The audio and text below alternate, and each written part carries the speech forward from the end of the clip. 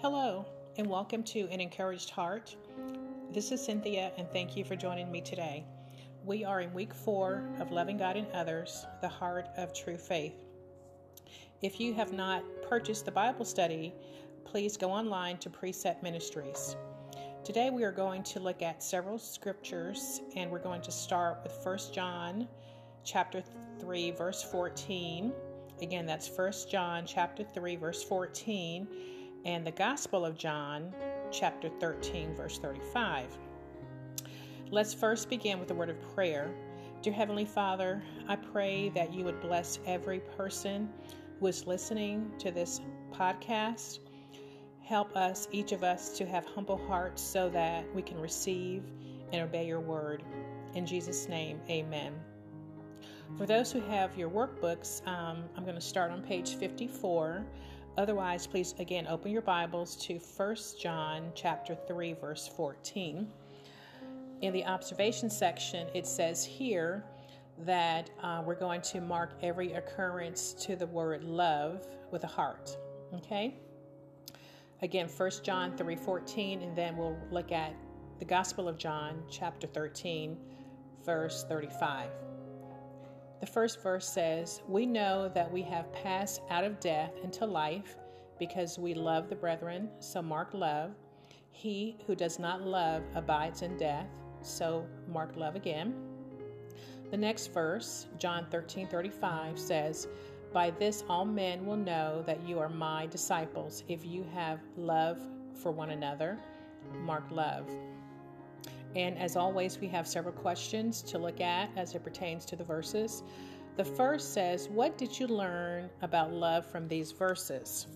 Well, in the first verse, John is writing to Christians, and he is talking about their love for fellow believers. And he says that their love for other believers is also evidence that they have a new life in Christ, that they've been born again.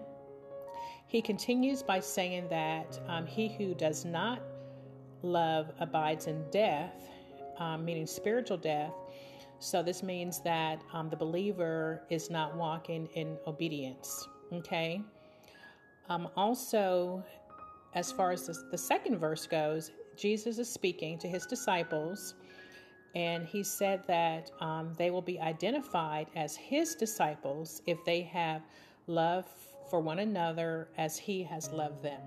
Okay?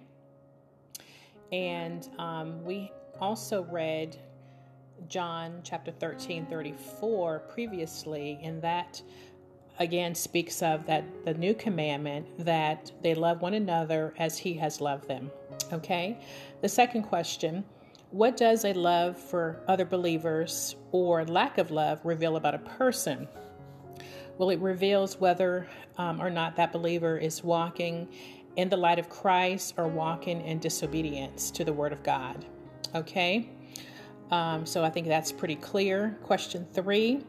So how important is love in the life of a believer? Explain your answer. Loving others as Jesus has loved us is a command, and this kind of love truly distinguishes us from the rest of the world. It will be quite evident to others that we are followers of Christ because of our genuine love and our sacrificial love for others. And this is only possible, of course, by the help of the Holy Spirit. Okay?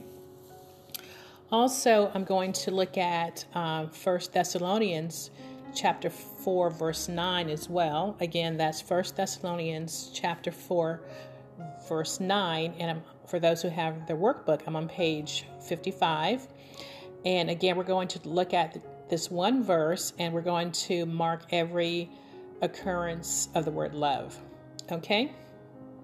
Now, as to the love of the brethren, you have no need for anyone to write to you, for you yourselves are taught by God to love one another. So, of course, you would mark those two occurrences of love, okay, with a heart. So again, now as to the love of the brethren, you have no need for anyone to write to you, for you yourselves are taught by God to love one another. Okay? And so let's look at the first question.